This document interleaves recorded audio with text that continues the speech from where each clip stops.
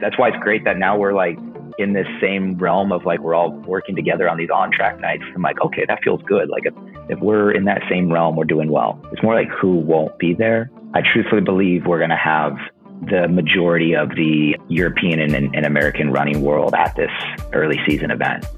Even if you're a peripheral fan, you start to go, okay, I've heard too much about this. These people have been talking a lot. I got to watch this. Hey, my name is Jesse Williams, founder of Sound Running. You are listening to the Big Run Podcast.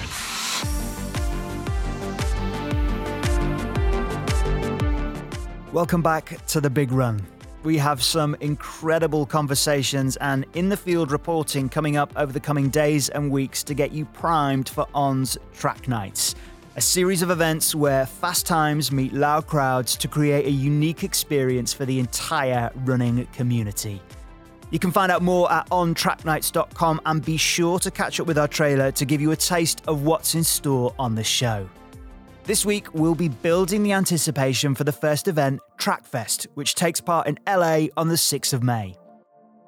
On today's episode, we chat with the founder of Sound Running and the main man behind TrackFest, Jesse Williams. Jesse is a runner himself with a 2:22 marathon PR, a career in sports marketing, and a sideline in hand modelling. In this conversation, we learn how Sound Running began, what you can look forward to at TrackFest, and how they are building an experience-driven professional track season. Let's get into the interview.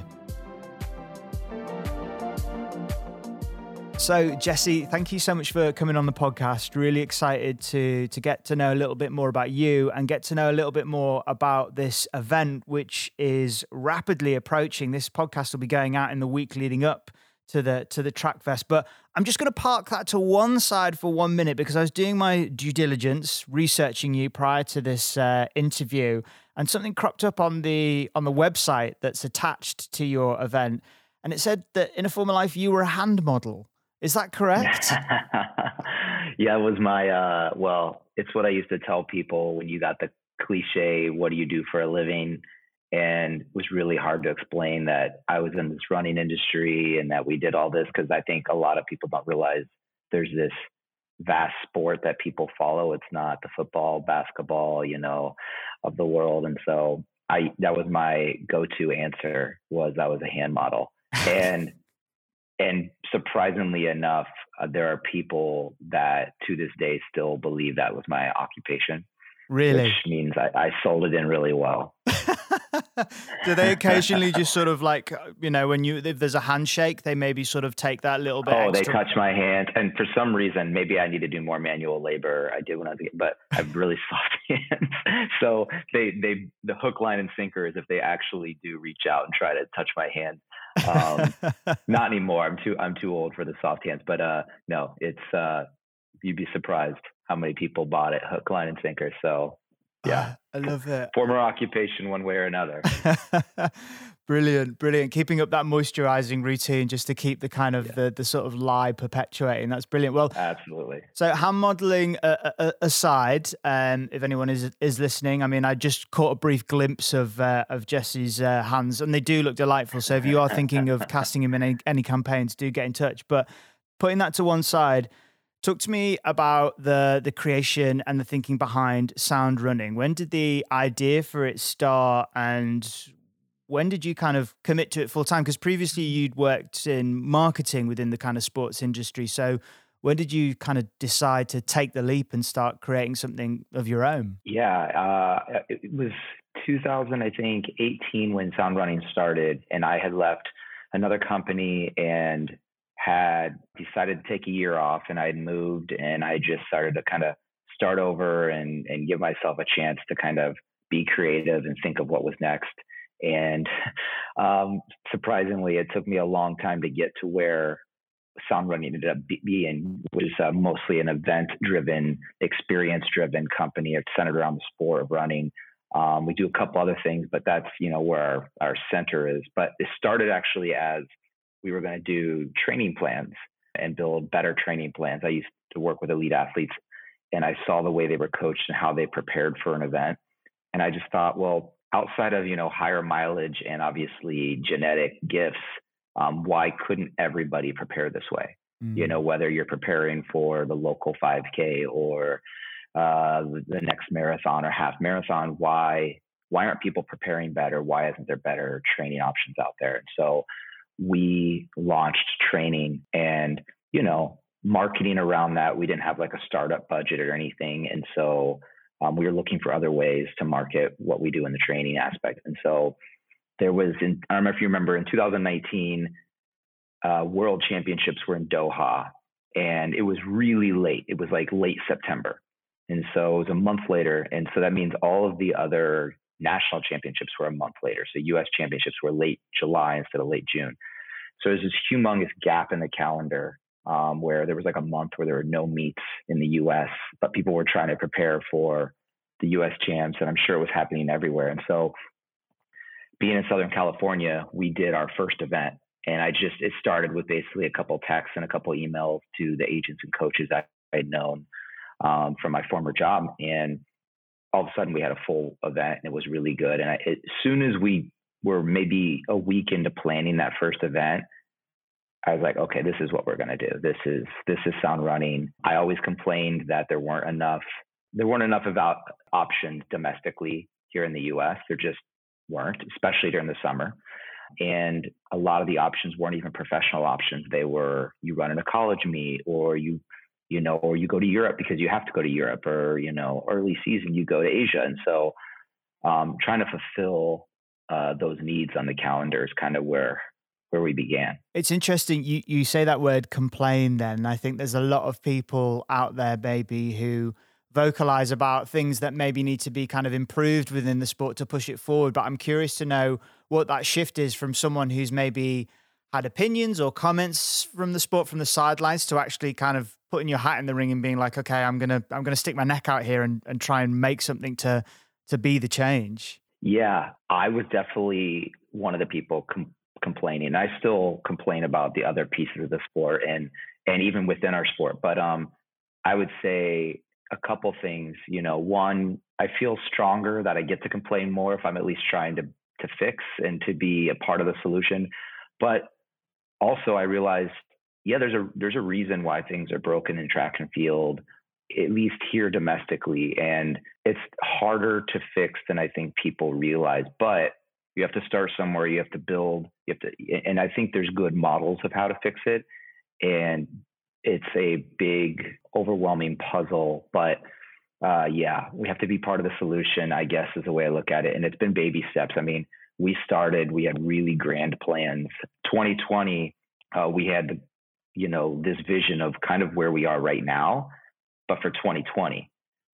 And then, we got hit with COVID, and it just became, okay, can we have a meet? Can we at least try to get people qualifying times? Can we do a meet safely?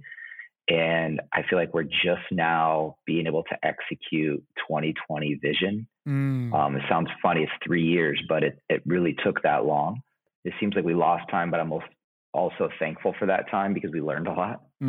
What have you learned? Well, we learned that one of the cruxes here in the US is facilities, and the facilities became even harder during COVID, and so we really established some great relationships, and we made some plays that I think will help us in the future.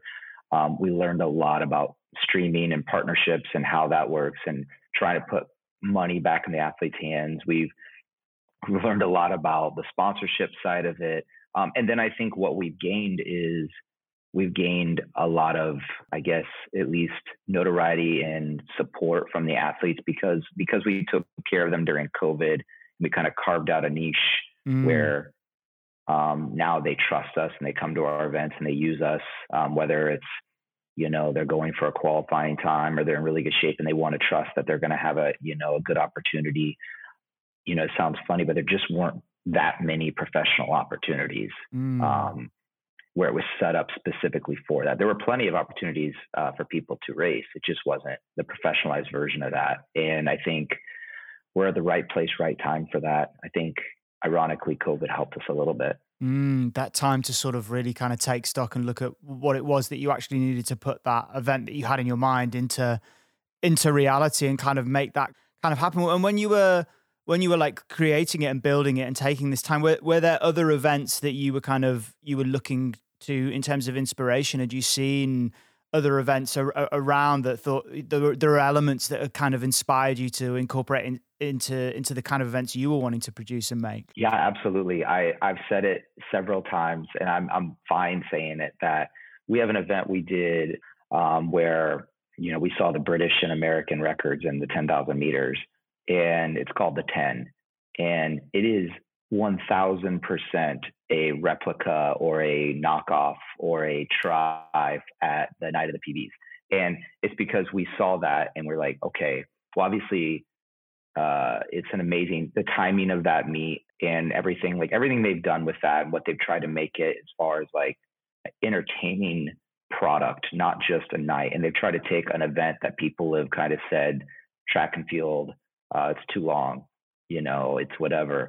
They've decided to make that a focal point of the meet. And I loved that. I thought like they did a great job of spanning community all the way to professional. And then I love that they're just trying new things every year. And that's what we always want to do, is we never like wanted to be like, oh, that meet was pretty good, let's do that again this year. It's like we want to take it to the next level. And so that's definitely a meet we've looked at for years. And we, basically have an early season version of that here in March. It's like usually the first weekend in March. So people are coming off an indoor season, and if they're fit, they try to hit that 10K standard and then take their time off, is generally what's been happening. And so that started during COVID. It started as I think a 6 or 7 person time trial, both on the men's and women's side, that we did, and ran really fast. And then the next year we said, well, are people interested? Would we do that again? And we had full fields and broke records of that year as well. And then this year it went, so I think firmly established that. And that was a complete inspiration / knockoff of the night of the PBs. That's why it's great that now we're like in this same realm of like, we're all working together on these on track nights. I'm like, okay, that feels good. Like if we're in that same realm, we're doing well. And I love you totally owning that. And I think knockoff, I think is doing it disservice, I think, because everyone's inspired by everyone else. And I think like that we talk about this expression, good for the sport, like that is fundamentally like good for the sport in action, is the ripple effects of seeing something and being like, what if I could replicate that in my area, in my field, and what would be the knock on and ripple effects for the athletes? And I think the athletes, that's a really important focus to kind of land on, because you were talking earlier about carving out this niche to kind of draw the athletes to you. Like, what are the fundamentals that you think have to be in place to kind of attract the fields that you clearly have attracted? I mean, if we look at your event last year, it's like the Oscars of athletics, like some of the names that you had that towed the line in the event last year. So what are the kind of key fundamentals you think that's going to get athletes to turn up to your events that you put together? I go back and forth on this a little bit, because I think we've talked to different people, whether it's sponsors or other meet directors, and they're like, how do you get everybody to show up? And I'll put a lot of credit into the fact that we're in Southern California. It's not hard to convince people to come to Southern California. We have very, very good weather for distance running. So like, people will be at the track in the pre-meet the day before, and during the day, it'll be 75, 80 degrees here, and it'll be beautiful. At night, though, it gets cool, and generally we have no wind, and it's perfect. And so people can run, even in the dead of summer, it'll still get cool enough at night to run well. But in the spring, when we do most of our events, it's almost perfect. I mean, we got a little bit of drizzle rain at the end of those 10,000s, and it still didn't affect anything. So I would say we've been very lucky to have those things in our backcourt. On top of that, I think part of what I mentioned around the agents and the athletes and the coaches trusting us. And if you've come here and you've gotten your PB before, or you've hit your bonus, which is a lot of how these athletes are making money, is hitting their bonuses, or you've gotten your qualifier, our location also of being, where we are in relation to the altitude.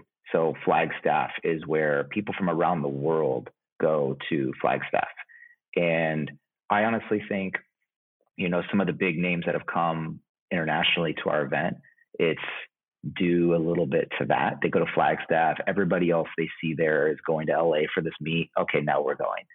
I think there's a couple things working for us And then once you get those things that help you out of the gate, then it becomes, well, now that meet is known for being this level. And we've been lucky enough. We've had some sponsors get behind us. We're able to also make sure that these athletes are getting prize money and the valuable World Athletics points, which is also another thing that came out of those last 3 years, where the structure of our sport is very different, with those points really taking value in events, realizing if we don't have those, it's tough to compete on that level. That's super interesting, I think. And, you know, your event along with Ben's over in London as well has this World Athletics. Yours is the bronze level. And I think that's it's really interesting. And I think it's really interesting, particularly for people who perhaps aren't familiar with what it actually means and how it works. Because I think, again, going back to this thing of like good for the sport and how do we draw more people in, I think always that knowledge is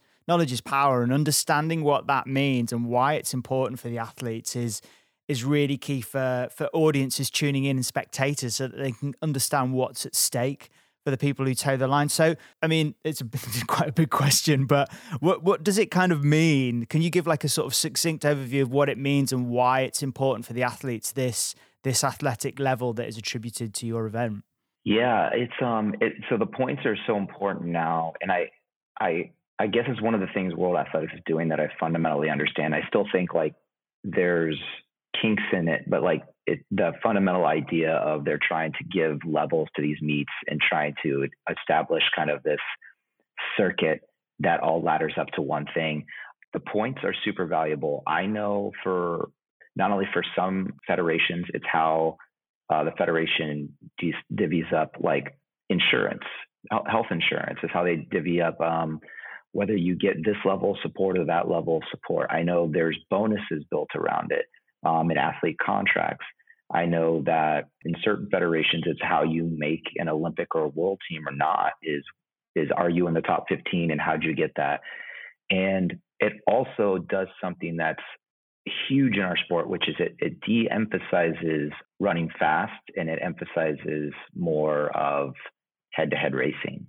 And so a friend of mine put on an event indoors, and, you know, he was saying that his meet indoors, a guy ran 3:39 in the 1500, and the equivalent of running 3:39 points wise at his silver level indoor meet was running 3:32 at a non-labeled meet. And we know how rare 3:32 would be, but 3:39 is not rare at all. There's hundreds, you know, at the end of the year, there'll be hundreds of people that have run in that range. And so it shows you how big they're weighing that. And for the future of the sport, I think there'll always be fast times. There's always going to be meets that are set up that way, and it's always going to be very attractive, and there's always going to be bonuses, but it really does emphasize the win, and it emphasizes creating a little bit more formal structure for our sport that, you know, people can follow. You know, think of golf or some of these where you can look up someone's ranking year round and see where they are. And I have friends that follow that, and they're always looking how it's updated and whatever. And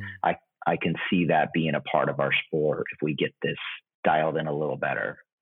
Absolutely. And it gives people, like you say, it gives people that purchase so they can see, they can quantify, you know, where an athlete is over the course of the season. But just flipping it slightly on its head, because we're kind of talking about the top tier elite sort of sharp end of athletics right now. I mean, in terms of you and your event, you do obviously cater to the elite level athletes, but are you also thinking about bridging that gap between sort of community as well? And like, is that something that you're kind of conscious of the ripple effects of an event like that to a runner who thinks like, okay, I'm never probably going to run 3:39 for a 1500 meters, but I am inspired and I'm excited about that sport, and maybe I want to try some track running for myself this summer? We've done a couple of things where we've really tried to, so we try to span the whole area, where there's the main event, which is the top section of every race, the top steeple, the top 800, whatever it is, you know, and then we try to have the next level, the people trying to get into that top heat, the second, third, and fourth sections,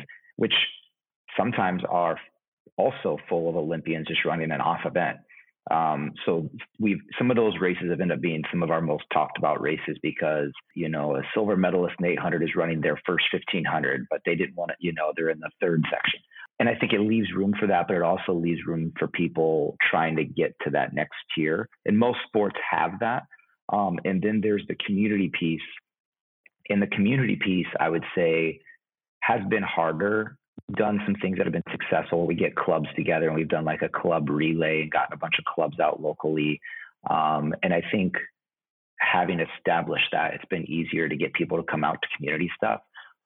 Early on, I think because of our success or because people were running fast, the community was like, oh, that's so different. That's like us trying to play in the major leagues and we're not going to. And we've been able to show them like, no. There's like, we have a piece of our event that's for you. And then like, but we want you to come to this and to stick around for the main event. So how can we give you a piece of this and make you part of it? And I wouldn't say we've totally figured that out yet, but it's definitely part of every event we do is how do we get the community to be part of it?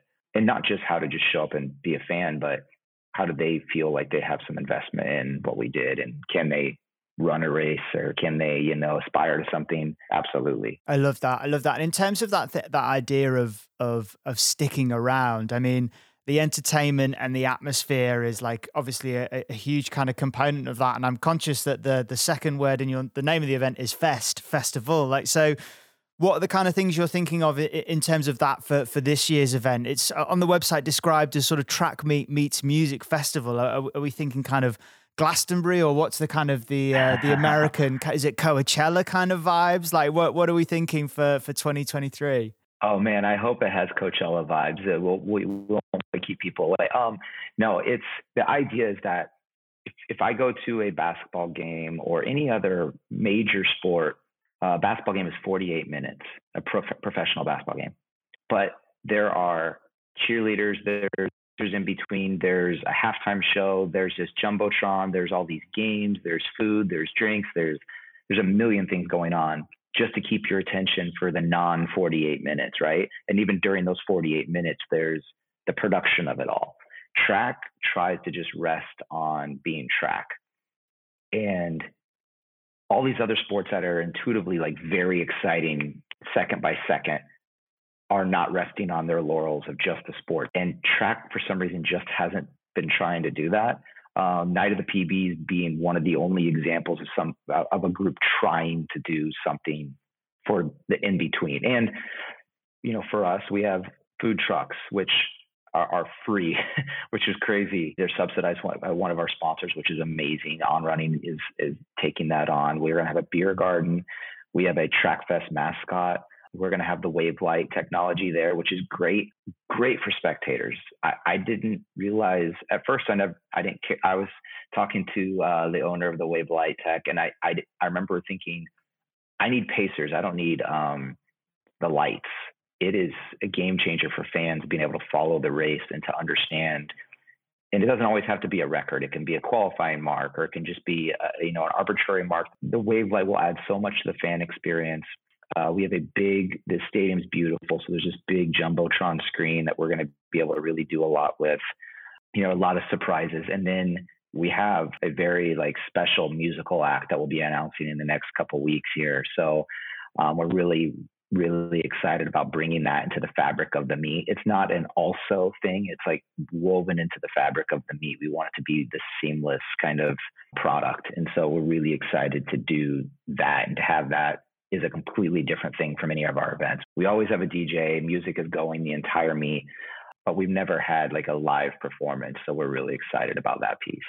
And just speaking of those events, I mean, because you've got a lot within the meet, 800, 1500, steeple, 5,000, 10,000, for you as a fan, as a runner, I mean, would one be your desert island race? If you could only watch one of those, could you choose a favorite, or is it like deciding between your children? Is it just too hard? I was surprised last year which events end up being the most exciting. I mean, last year, all the buzz built around the men's 5,000 because 2 weeks out, we added Jakob Ingebrigtsen to the field, which the field by itself was already the most talked to the field of the meet, just because we had a couple guys going for the NCAA collegiate record.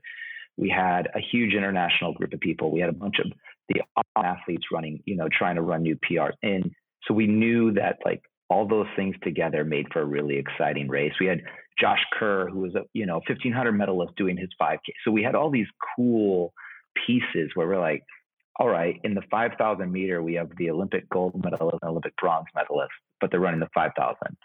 That ended up being the most talked about race. But on paper, one of our more successful races was the women's 800, where there were a couple girls under 159 and, 6 or 7 under 2 minutes. And it was at the beginning of the meet. So it kind of just was like a really nice kickoff. So this year, if I was looking at early fields, only because I trust the 1500s are always, everybody wants to run fast, and then who knows if somebody's actually going to go at the pacer. The 5,000s, I think both men's and women's 5,000s, I think will end up being pretty interesting, really fast. But we haven't had a steeple at this meet before because the facility we used to use didn't have a steeple. Barriers are set up. And so I'm excited to add that to the meet. And I think with the pre-classic not being an early spring option and moving to the end of the Diamond League circuit, it opens us up to really potentially have some great steeple fields for people needing that. So we're really excited that I know the 5,000s are going to be really good again. Early entries, the unfortunate thing is we don't get early entries. People enter probably the last month. So, from now till the day of the meet, our entries will go crazy. But the stuff I've seen early and the conversations I've had with coaches and athletes is that, a conversation I had today was, I just don't know. It's more like who won't be there. I truthfully believe we're going to have the majority of the European and American running world at this early season event, which is really exciting. It's truthfully feels that way.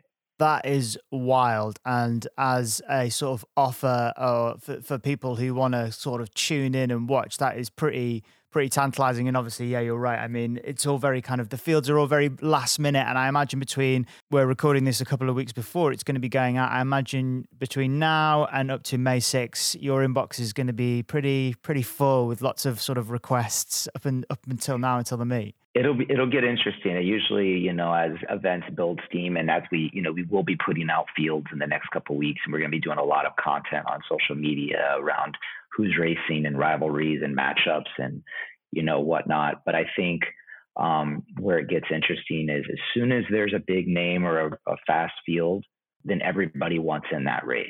And so that's why I think things move around so much late in the game is, if a certain field looks really enticing, an athlete might jump from this race to this race, so that ends up being where the inbox goes crazy.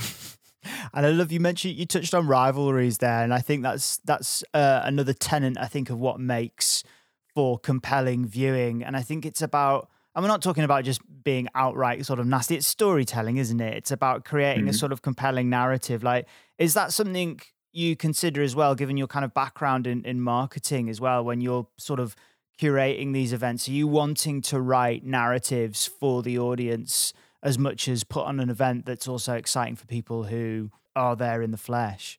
Yeah, that's our big goal this time around, is to bring the fans along on that early on. So we have a bunch of stuff coming out where we're talking to athletes about their goals and who they want to race. And as we start to build these fields up, going back and looking at some of these rivalries, like, okay, the last 3 times these people have matched up, it's been down to the sprint, or lifetime, this person is 5-3 versus this one.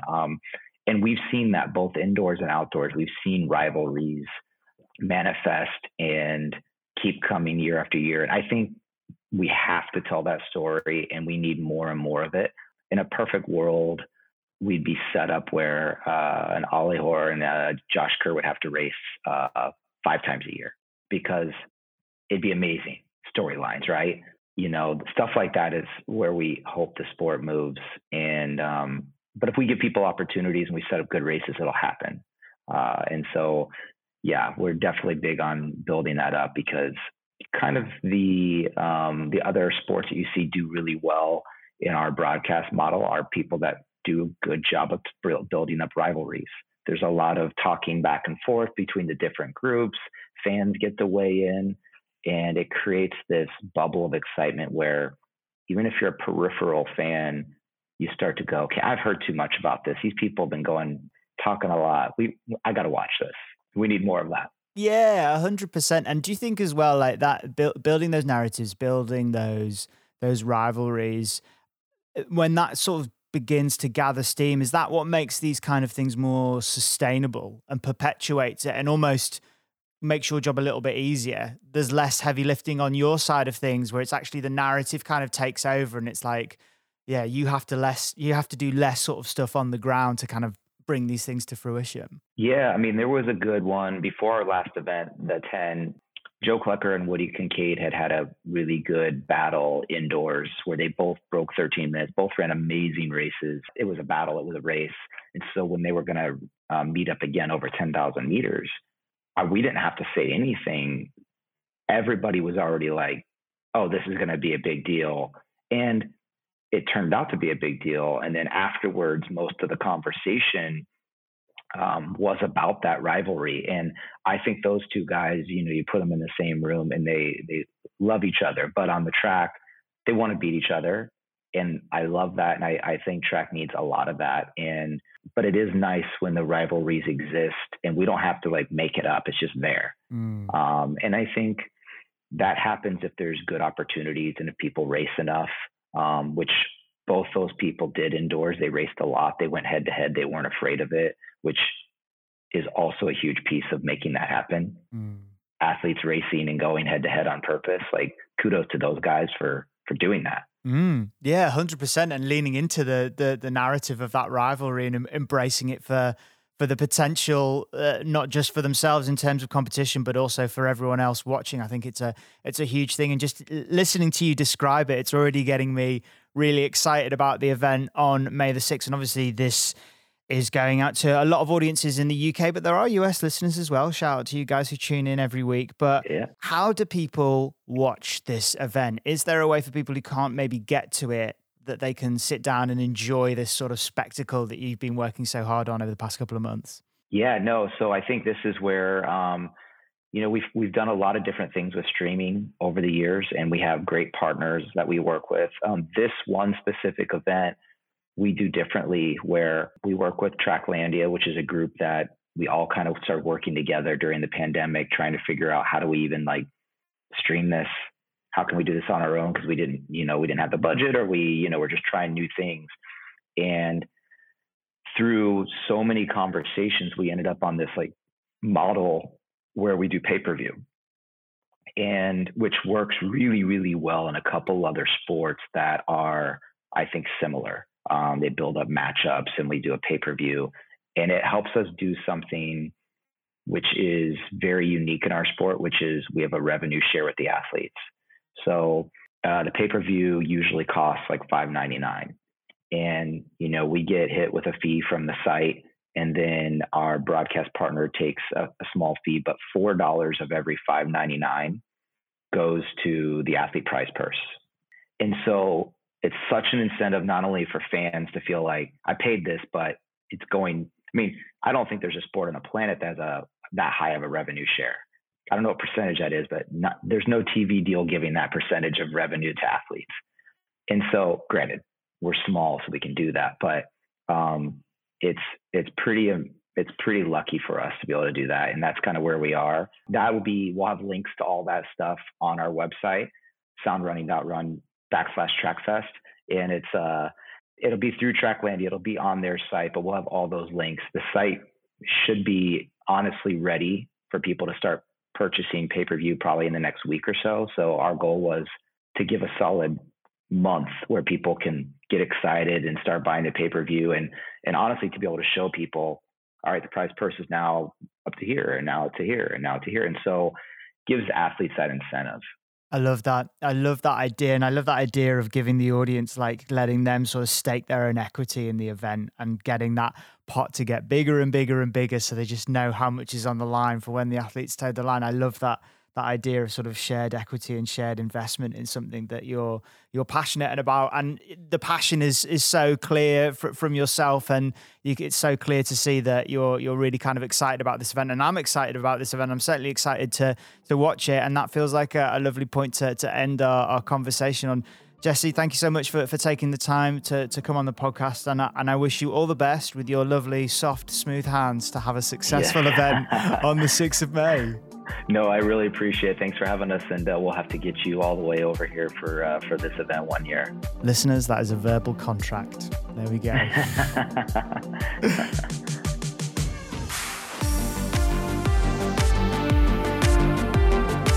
A huge thank you to Jesse for sitting down with us. You can find out more about Trackfest by following the links in today's show notes. And the headline act for the event will be US rapper Kyle. The field is looking ridiculously stacked. It's definitely going to be one to remember.